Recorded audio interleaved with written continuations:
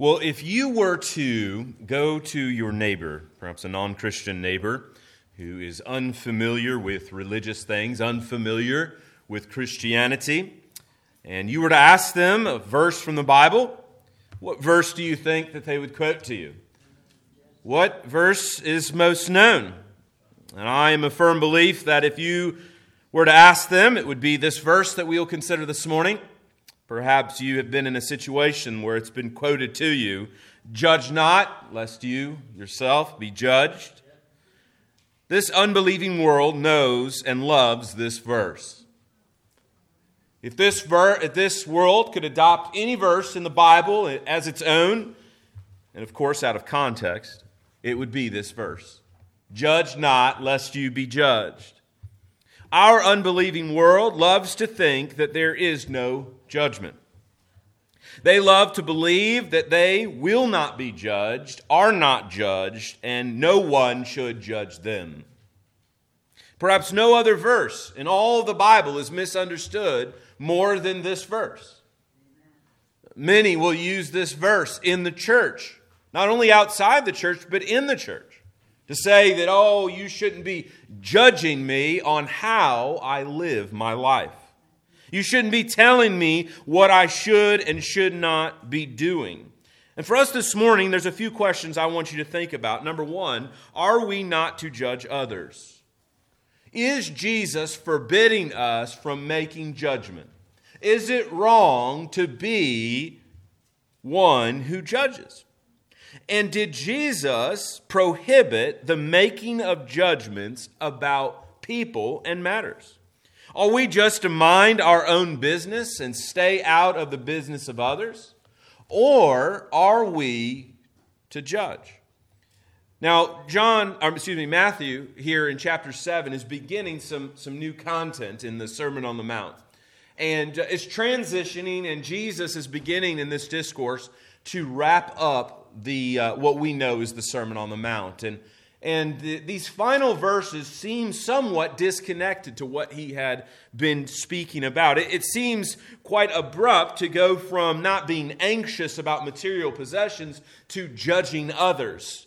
From there going on to this verse 6, which seems not quite to fit either. And then on to verse 7, where Jesus is addressing big asks of God. And throughout this, the context seems to be interpersonal relationships with and among others.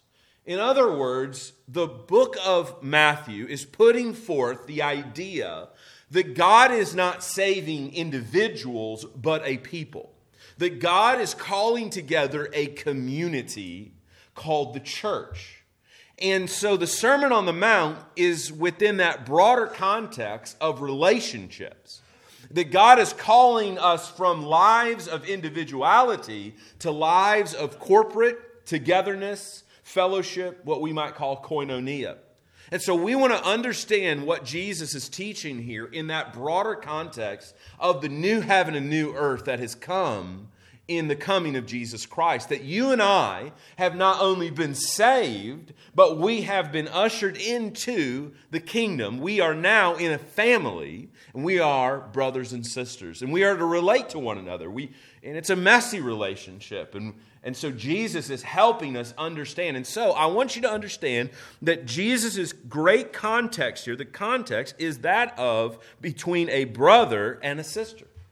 Between two brothers or two sisters or a brother and sister. In fact, Jesus uses family language throughout this passage to clue us in to the fact he's referring to the community of faith and how we relate to one another.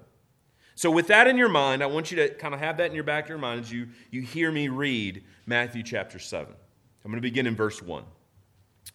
Jesus says, "Judge not, that you all be not judged. For with the judgment you pronounce, you will be judged. And with the measure you use, it will be measured to you. Now, why do you see the speck that is in your brother's eye, but do not notice the log that is in your own eye? Or how can you say to your brother, let me take the speck out of your eye, when there is the log in your own eye? You hypocrite.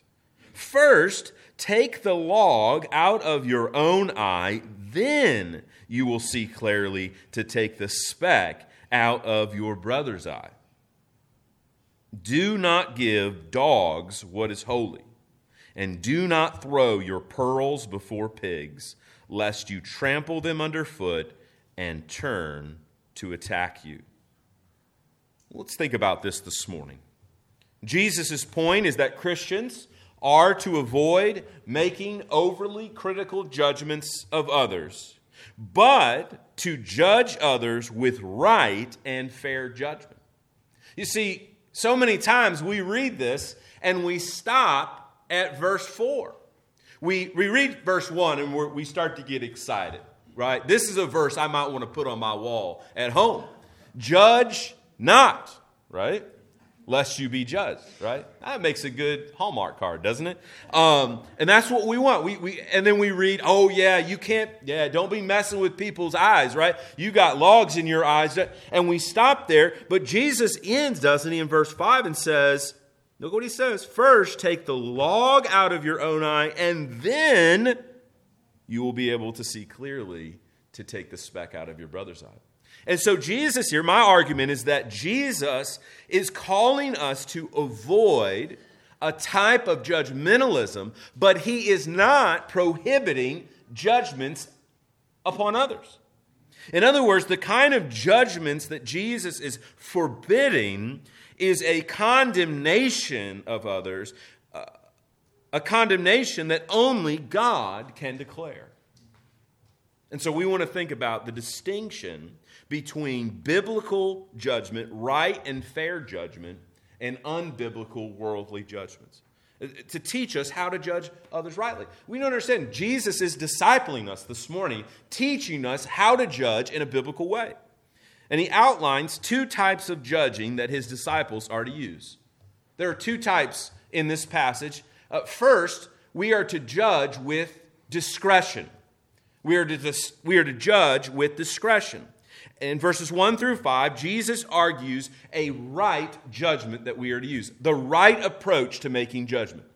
Secondly, in verse 6, which seems to be somewhat of a one-off verse, Jesus here says that we are to judge with discernment. In other words, in our inside relationships, inside the church, we are to use discretion. And when we deal with those outside the church, we are to use discernment. We are to judge with discernment. Well, let's look here at this text. Jesus says that we are to judge with discretion. We are to have a discreet judgment, a guarded judgment, one that is not overly critical. Notice what he says there in verse 1. Judge not that you be not judged. The language that Jesus is using here, that Matthew lays down in the text for us, is the language of a courtroom. To judge, to declare condemnation upon another. The kind of judgment that one passes that is conclusive judgment. They can't be saved because they did this. In other words, it's a kind of judgment where we ourselves take the judgment seat that only belongs to God. A judgment in which we declare to be definitive and final. Now, is Jesus saying that all judgment is wrong? Not at all. For you and I judge every day in our lives. Every day we make assessments of those around us. One author uses a particular illustration when thinking about making judgments in who we will hire to be a babysitter. If we were to hire a babysitter, we make certain judgments, do we not?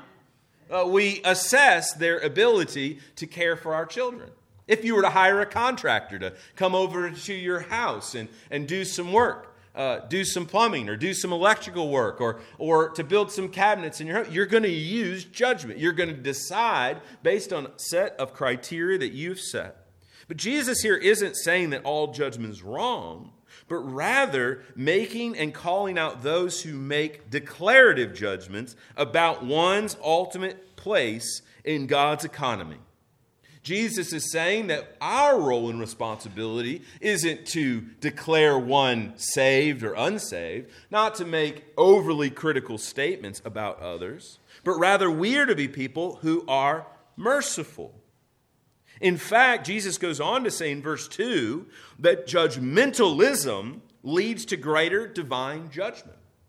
In other words, we need to see the difference between judging others and judgmentalism, or overly critical of others. Always trying to find fault in others. Always being nitpicky about what others are doing.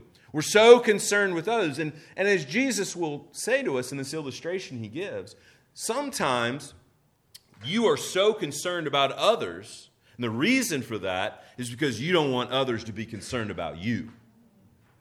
It's a form of deflection. It's a form of defense. You're always inspecting others. You're always complaining about others so that nobody will complain about you.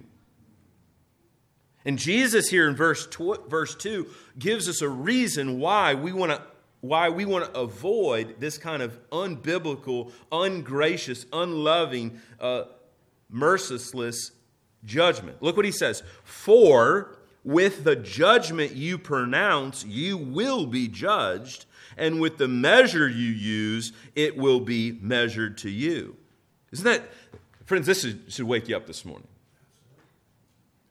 He's using a divine passive, you will be judged in this passage. In other words, he's referring to the judgment seat of God that you will face.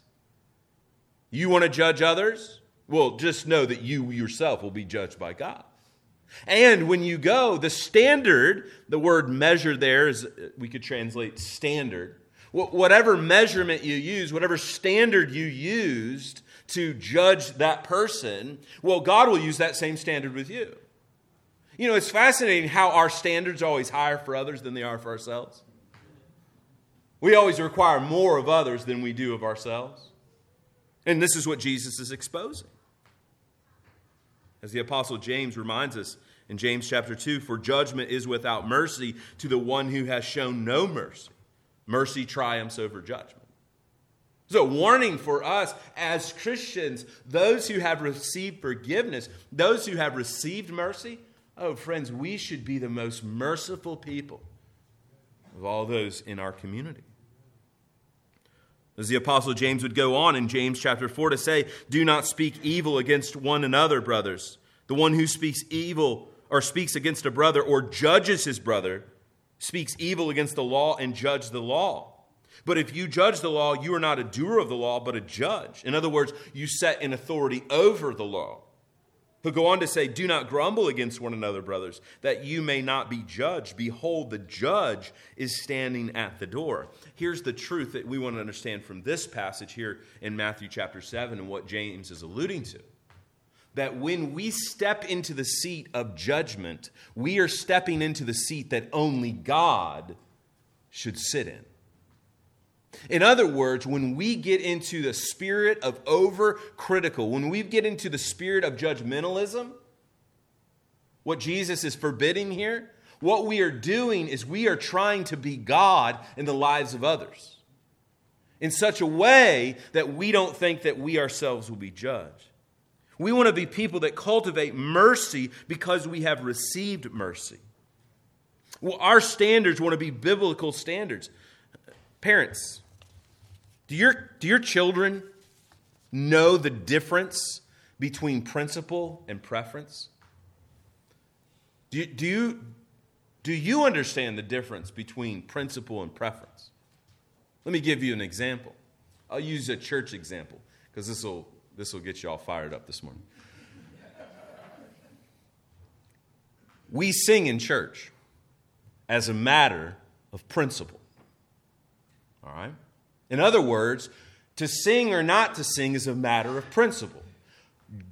The Bible commands us to sing. You ever wonder why you sing in church? It's because God commanded you to sing. Period. It ain't because you want to or because you're good at it. Because God said sing. That's a principle. Style is a matter of preference. Style is a preference. Some of y'all might like to jump up and down. Some of y'all might like to sit down. That's preference. But what happens in our lives is we take preference and make them principles. We do it with our kids. We confuse principles and preferences. I prefer my kid not to do that. But is it based on a principle or just a personal preference? A part of parenting, of course, is growing to learn and know and understand that. I use that illustration because all of us have blurred the lines. And so much in our we drift into judgmentalism because people are doing things we don't prefer, but it's not based on any principle. And Jesus here is going after those who have confused those two categories. Our judgments are to be right judgments based on principles found in Scripture, not on personal preferences. We want to use the dividing Word of God in order to clarify in our lives where is this a matter of preference versus principle. Where am I just being a nitpicker on someone because I don't like what they're wearing or what they're listening to or what they're doing versus a matter of principle. And so Jesus goes on and he says this, listen, if you want to be a physician of the soul, if you want to be an optometrist of the soul, you got to make sure your eyes can see before you start getting into messing with other people's lives. And this is the point I want you to hear. Hear me. This is the principle. Deal with your own greater sin before helping a brother with his lesser sin. In other words, be clear. Jesus is not saying we don't have a responsibility to speak into the lives of those gathered here. Jesus is not saying stay out of other people's business. What he's saying is take care of your own business before you go messing with other people's business. All right? All right, do you see that, friend? Don't conclude from this passage Jesus is saying nobody can speak truth into your life because Jesus said don't judge. That's not what Jesus said. Jesus said before people speak into your life, they're going to check their own hearts at the door. Notice what Jesus says. He uses an illustration from the wood shop, doesn't he? Jesus would have known these things. He was a carpenter by trade. Jesus uses an illustration from the carpentry field. And he comes in and he says, why do you see the speck? Literally, the speck is a piece of sawdust. Why do you see the speck in your brother's eye, but you can't see or notice the log that is in your own eye? The word log there is literally the word beam, right? The beam, that main structure that would have held up the house. Of course, Jesus would have known, big, massive beam. He's using a kind of foolish picture, isn't he? Intentionally, hyperbole, to kind of push forward this idea. You're walking around trying to find little problems in people's lives. All the while, you've got this massive beam in your own eye. How is it? Notice the parallelism between seeing and noticing. Why do you see the speck in your brother's eye, but don't notice the log that's in your own eye? Right? How do you miss the forest for the trees? How is it that you're so concerned about this little tiny piece of sawdust when you yourself have this big problem in your life? In other words, deal with your greater sin before helping others with their lesser sin. He goes on in his illustration in verse 4. He says, how can you say to your brother, hey, let me help you out. Let me take that speck out of your own eye when there is a log in your own eye. In other words, your inability to adequately see and assess the situation and truly help somebody. Let's be honest. Would you go to a doctor to work on your eyes when he himself cannot see? We wouldn't do that. We wouldn't even think about doing that. We wouldn't go to a doctor to have some form of cataract surgery or laser eye surgery where he says, sometimes I just can't quite see very clearly in the morning. Surely I'll get my vision back. At some point we'll be like, no, I'm going to leave. See you later. So often in our lives, what we do is we run around dealing with other people's problems without first dealing with our own problems. And the reality is that we often see other sins better than our own sins. Isn't that true? Some of y'all are masters at finding problems in others, but can't see the glaring problem in your own life. That's what we are masters at that. Paul says it this way in Romans chapter 2. Therefore you have no excuse, O man, everyone who judges. For in passing judgment on another, you condemn yourself because you, the judge, practice the very same things. And this is why Jesus declares in verse 5, you hypocrite. Now, this is the first time in the Sermon on the Mount he's used that word hypocrite a number of times. He called the Pharisees hypocrites. Play actors. They were just fakes. They were just playing a part. They were putting a mask on. It was a charade. It was a facade. It wasn't real. It wasn't a reality. They were fakes. And Jesus turns that word on his disciples for the very first time.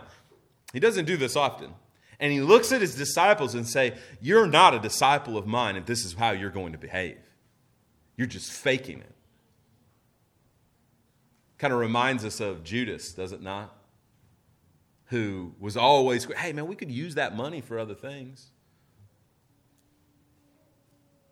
You see, we are unable to helpfully deal with other sins if we're not willing to properly deal with our own sin. That's what Jesus is after. He's saying, listen, we need to deal with their sin. Jesus isn't by any stretch saying that the brother with the speck doesn't need to be dealt with. But we first got to deal with our own sin. And there is a temptation in all of us to hypocrisy. There is a temptation in all of us to be hypocrites. Perhaps one of the most helpful illustrations of that comes in 2 Samuel. In 2 Samuel chapter 12, there's this glorious scene. David has sinned with Bathsheba. He has rebelled against God. He has sentenced the death of Bathsheba's husband. And Nathan the prophet comes to him and says, David, let me tell you a story. He begins to tell him a story. And David is enraged. That man must die for his sins. He must die for what he's done. He has rebelled against a good and holy God. And Nathan's like, hey, man, the guy I'm talking about is you. You see, so often in our lives, we can be so self-righteous about other sins, but not very righteous concerning our own sin. And Jesus is confronting us in our own hypocrisy, that in order to help others, we must learn to deal with our own sin.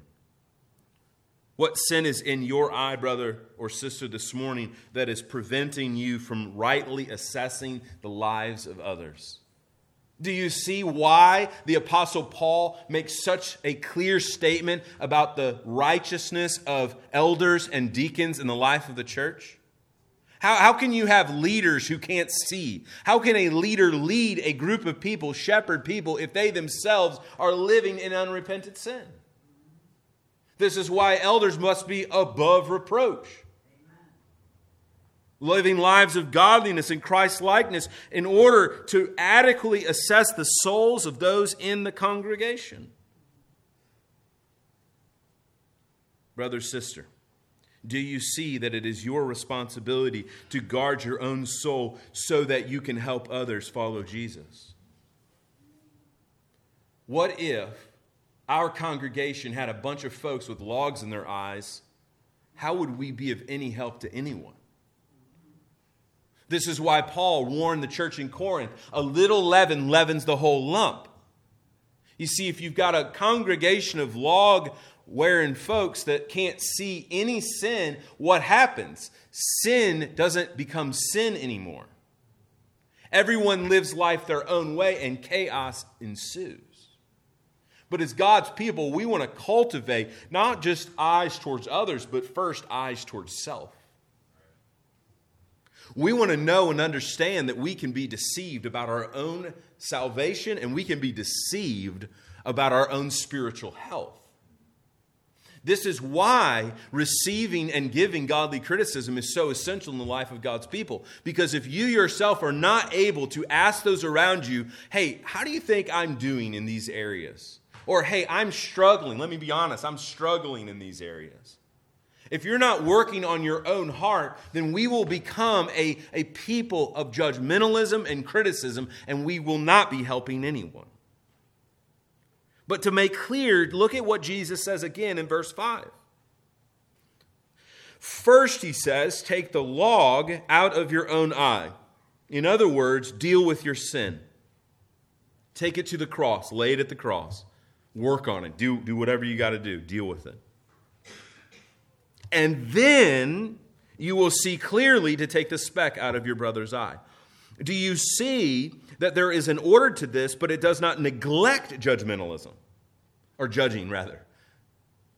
In other words, Jesus isn't saying, hey, we won't deal with other people's sin, but rather there is an order to how we deal with it.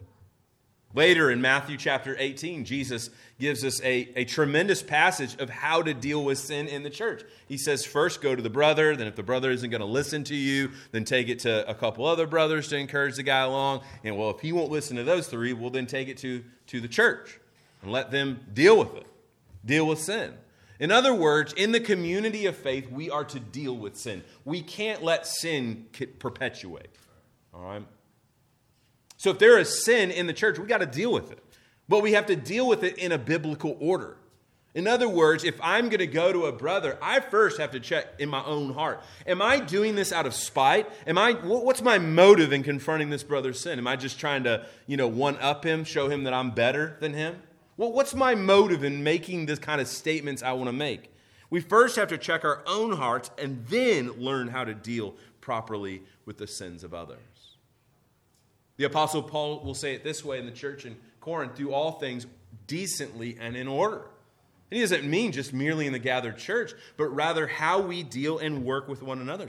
Brothers and sisters, do you understand that Jesus knows you're coming from a world that is wrong on these matters? Do you understand we live in a culture that defies this very passage, a culture that does not want anyone peering into their life? How many times have you heard it said, or you yourself have said it, you have no right to tell me how to live? Right? You got grandkids or kids, they've said it to you. You have no authority. You have no right. We live in a world that doesn't want people looking in. But in the church, we want to invite it. Please help me grow in my life. Help me to be more like Jesus. But do it in a way that means the best for me, not the worst. Paul says it this way. 1 Corinthians chapter 5, what business is it of mine to judge those outside the church? Are we not to judge those inside? God will judge those outside. Expel the wicked person from among you. In the context of that, he's dealing with a church discipline case. In other words, we are to be people who judge others, but are not judgmental. In other words, we're always doing it from the spirit and motivation of mercy and grace and love. Do you see people in the image of God and you want to see the best for them rather than the worst for them? Well, if that's true, then you're not going to come at them in an overcritical way. Friend, how are you tempted to be overly critical of others? Is that an area you struggle with? Constantly critical? You've got an opinion about everyone in your life? Have you found your heart often quick to make judgmental thoughts or statements of others? What's motivating you to do that? Is it so that others won't look at your own life? So that you're always causing people to have attention on others rather than on you? Friends, we live in a culture that is quick to speak and slow to listen. And we need to be people who are slow to speak, quick to listen, patient with others, seeing the best of others rather than the worst. Friends, seek the Lord this morning.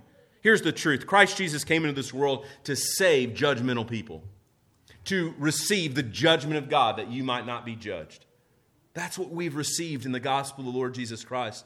Believe in that this morning. Trust that Christ came to die for that and repent. Turn from your criticism. trust in Christ, that He is to judge the living and the dead, as we read in the Apostles' Creed. Let us make judgments that are not condemnations of others, but make adequate and right assessments, not becoming overly critical, but rather making good and righteous judgments of others, and therefore do so with discretion, and as we'll see here in verse 6, discernment. Jesus has called us to be salt and light in an unsavory and dark world. Jesus has not called us out of the world. You remember in the high priestly prayer in John chapter 17, Jesus says, I don't take them out of the world. Father, I pray that I'm not praying for you to, take them out of the world. I'm praying that you would preserve them in the world, that they would be a preservation to this world that is unsavory, that they would be salt in this world. We live in a wicked and dark world. And sometimes we are amiss. We forget the fact that this world is in hostility against the one true and living God. That the systems of this world seek to declare that and to dethrone God. And brothers and sisters, sometimes we meet evil face to face. And Jesus equips us here in verse 6 to say that we need to judge sometimes with discernment. We need to have discernment. We need a spirit of discernment. We need to understand when we're just wasting our time and when this world seeks to distract us from the mission that God has called us on. Look at what Jesus says here in verse 6. Do not give dogs what is holy, and do not throw your pearls before pigs, lest they trample them underfoot and turn to attack you. Now, in the first century Judaism, dogs weren't cute little fluffy things that you took home and you petted and all that. They were not domesticated. They were savages. They were despised culturally. And of course, pigs, swine, were despised as well because they were unholy. They were seen as unclean, and therefore one could not touch them or associate with them. And Jesus here describes those outside of the people of God as dogs and as pigs. In other words, he describes those who are wicked people opposed to the gospel of the Lord Jesus Christ. These aren't your run-of-the-mill non-Christians. These are those who are in open hostility to the things of God. Notice what he says. Those don't give dogs what's holy, and don't throw your pearls to pigs. Things that are holy and the pearl of great price, the gospel of the Lord Jesus Christ. Calvin says it this way. But by dogs and swines, Jesus means here those who are so thoroughly imbued with a wicked contempt of God that they refuse to accept any remedy. Well, if you've had much occasion to speak to non-Christians, you will find that not every non-Christian unbeliever is the same. Some are more militant, more radicalized in their hostility to the things of God. Angry, perhaps, at God. Angered with things of religion. And so they respond with a depth of depravity and wickedness that you don't typically see. And Jesus is telling us that, listen, friend, you live in a wicked world, and so don't be surprised when you see wicked people. I am always surprised when I hear a Christian tell me, I can't believe so-and-so acted that way. I can't believe so-and-so said that. Brothers and sisters, you need to have a good dose of human depravity understanding to live in this world. You need to understand that this world is depraved, that this world is a fallen world, that our minds are depraved. You want to know how wicked our minds are? I just this afternoon read Romans 1 and 2, and you'll think, man, did the Apostle Paul just write that yesterday? Because men exchanging natural relationships with women for men, and women exchanging natural relationships. You would think that this is yesterday's news. We live in a depraved world, a world that has fallen. And we need to understand that there are wicked people who will oppose the gospel. Brothers and sisters, sadly, so many of us have been influenced by revivalism that we think all we need to do is give a compelling call to follow Jesus and someone's going to make a decision for Jesus. We need less decisions for Jesus and we need more repentance for Jesus. And so that's what Jesus is after here. Brothers and sisters, we need to understand that people do not come to faith in Jesus Christ apart from a supernatural work of the Holy Spirit. And so Jesus makes this point. And this is hard. This is one of Jesus' more tougher teachings. This is what he says. Don't waste your time with those who reject the gospel. This is hard. This is a tough saying, a tough teaching. Jesus' point is this. Don't waste your time with those who are vehemently against the gospel of the Lord Jesus Christ. Your responsibility is to sow seed, brother, sister. It isn't to grow the seed. You can no more convince someone to become a Christian than you could convince a car to start without an ignition. You must sow it and trust the Lord will grow it. That's it.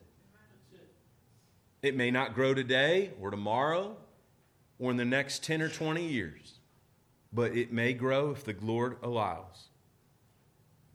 We have to remember what the Apostle Paul said in 2 Corinthians, that we are to God the pleasing aroma of Christ among those who are being saved and among those who are perishing. To the one we are an aroma that brings death, and to the other an aroma that brings life. Here's the point, similar to what Jesus is saying. Listen, in a fallen world, we smell like a rotting corpse. We smell like death. Do you not understand why people don't like church? We stink like a rotting corpse to them. We smell like death. But the Apostle Paul says, but to others, we are the aroma of life unto life. Don't waste your time, brother, sister. Share the gospel, and that's it. Do you not understand that you are, by throwing your pearls to pigs, you are in fact falling into a trap of the devil? You are falling into a trap of utter distraction, where you distract yourself all the time with this one individual when there's a lot of people that need to hear about Jesus. You see, sometimes we're a little overly aggressive in our evangelism. Sometimes we think that we can compel people to come to know Jesus. And if we don't understand the depth of their own depravity, we will also be confused. And thus, look what happens. Lest they trample them underfoot and turn to attack you. Friend, persecution is going to come, but sometimes it comes because we're stupid. Because we are overly aggressive with those around us. And many times, for right reasons, we want people to come to know Jesus. Nothing wrong with that. But sometimes we need to trust that this is a supernatural thing. And then we have a responsibility to preach Jesus and trust God. And we need to remember the truth that Jesus gave his disciples in just a couple chapters later. When he says, behold, I am sending you out as sheep in the midst of wolves. So be wise as serpents and innocent as doves. We need to have discernment. We need to understand when we've hit a roadblock and just turn and go the other way. So many Christians get themselves sucked into arguments and endless debates and all of this, all in the name of apologetics and all in the name of trying to defend the faith. Friend, just walk away from that kind of stuff. Share the gospel and move on. We got endless chat rooms and endless Facebook discussion groups. All the while the world is dying. All the while we have homes that need to hear Jesus. And I love a good debate. But what we need to invest in is investing in the lives of people here, not debating some dude on Facebook. on whether or not the Trinity is true, or whether. Share the gospel and move on. Cultivate in your life a spirit of discernment. Pray that the Spirit would give you wisdom in your pursuits with an unbelieving world. Is there someone in your life that you just keep sharing the gospel, and you are just throwing pearls to pigs? They are hostile to the gospel, and if you don't watch it, they're going to come and get you and attack you. This world is set in hostility to the things of God. We must remember that. We must not retreat from the world, but we must entreat the world. We must take the gospel to the nations, among our family, friends, and neighbors. But let us do it and understand that we will at times meet wickedness face to face. Let us cultivate this for the glory of God. Friends, we are to avoid making overly critical judgments of others, particularly those in the household of faith. But we are to make right judgment, motivated by principle, there in Scripture, and not by personal preference. We are to judge others, both inside and outside the church, with that right, merciful, and gracious spirit that we have received in Christ. And we are also to avoid being tempted to worldly judgmentalism and overly critical thoughts, all the while cultivating in our hearts and lives a discreetness and a discernment in the way we assess others around us. Let us take the logs out of our eyes. Let us look at our own hearts, and then let us go to an unbelieving world with the glorious gospel of the Lord Jesus Christ. Let's pray. Father, we pray that you would be glorified in all we say and do. Help us to do these things.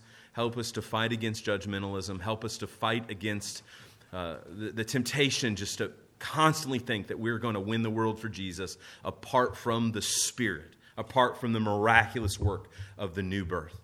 Spirit, we trust that as we sow seed, you will grow it as you see fit. It is for your glory, we pray in Christ's name. Amen.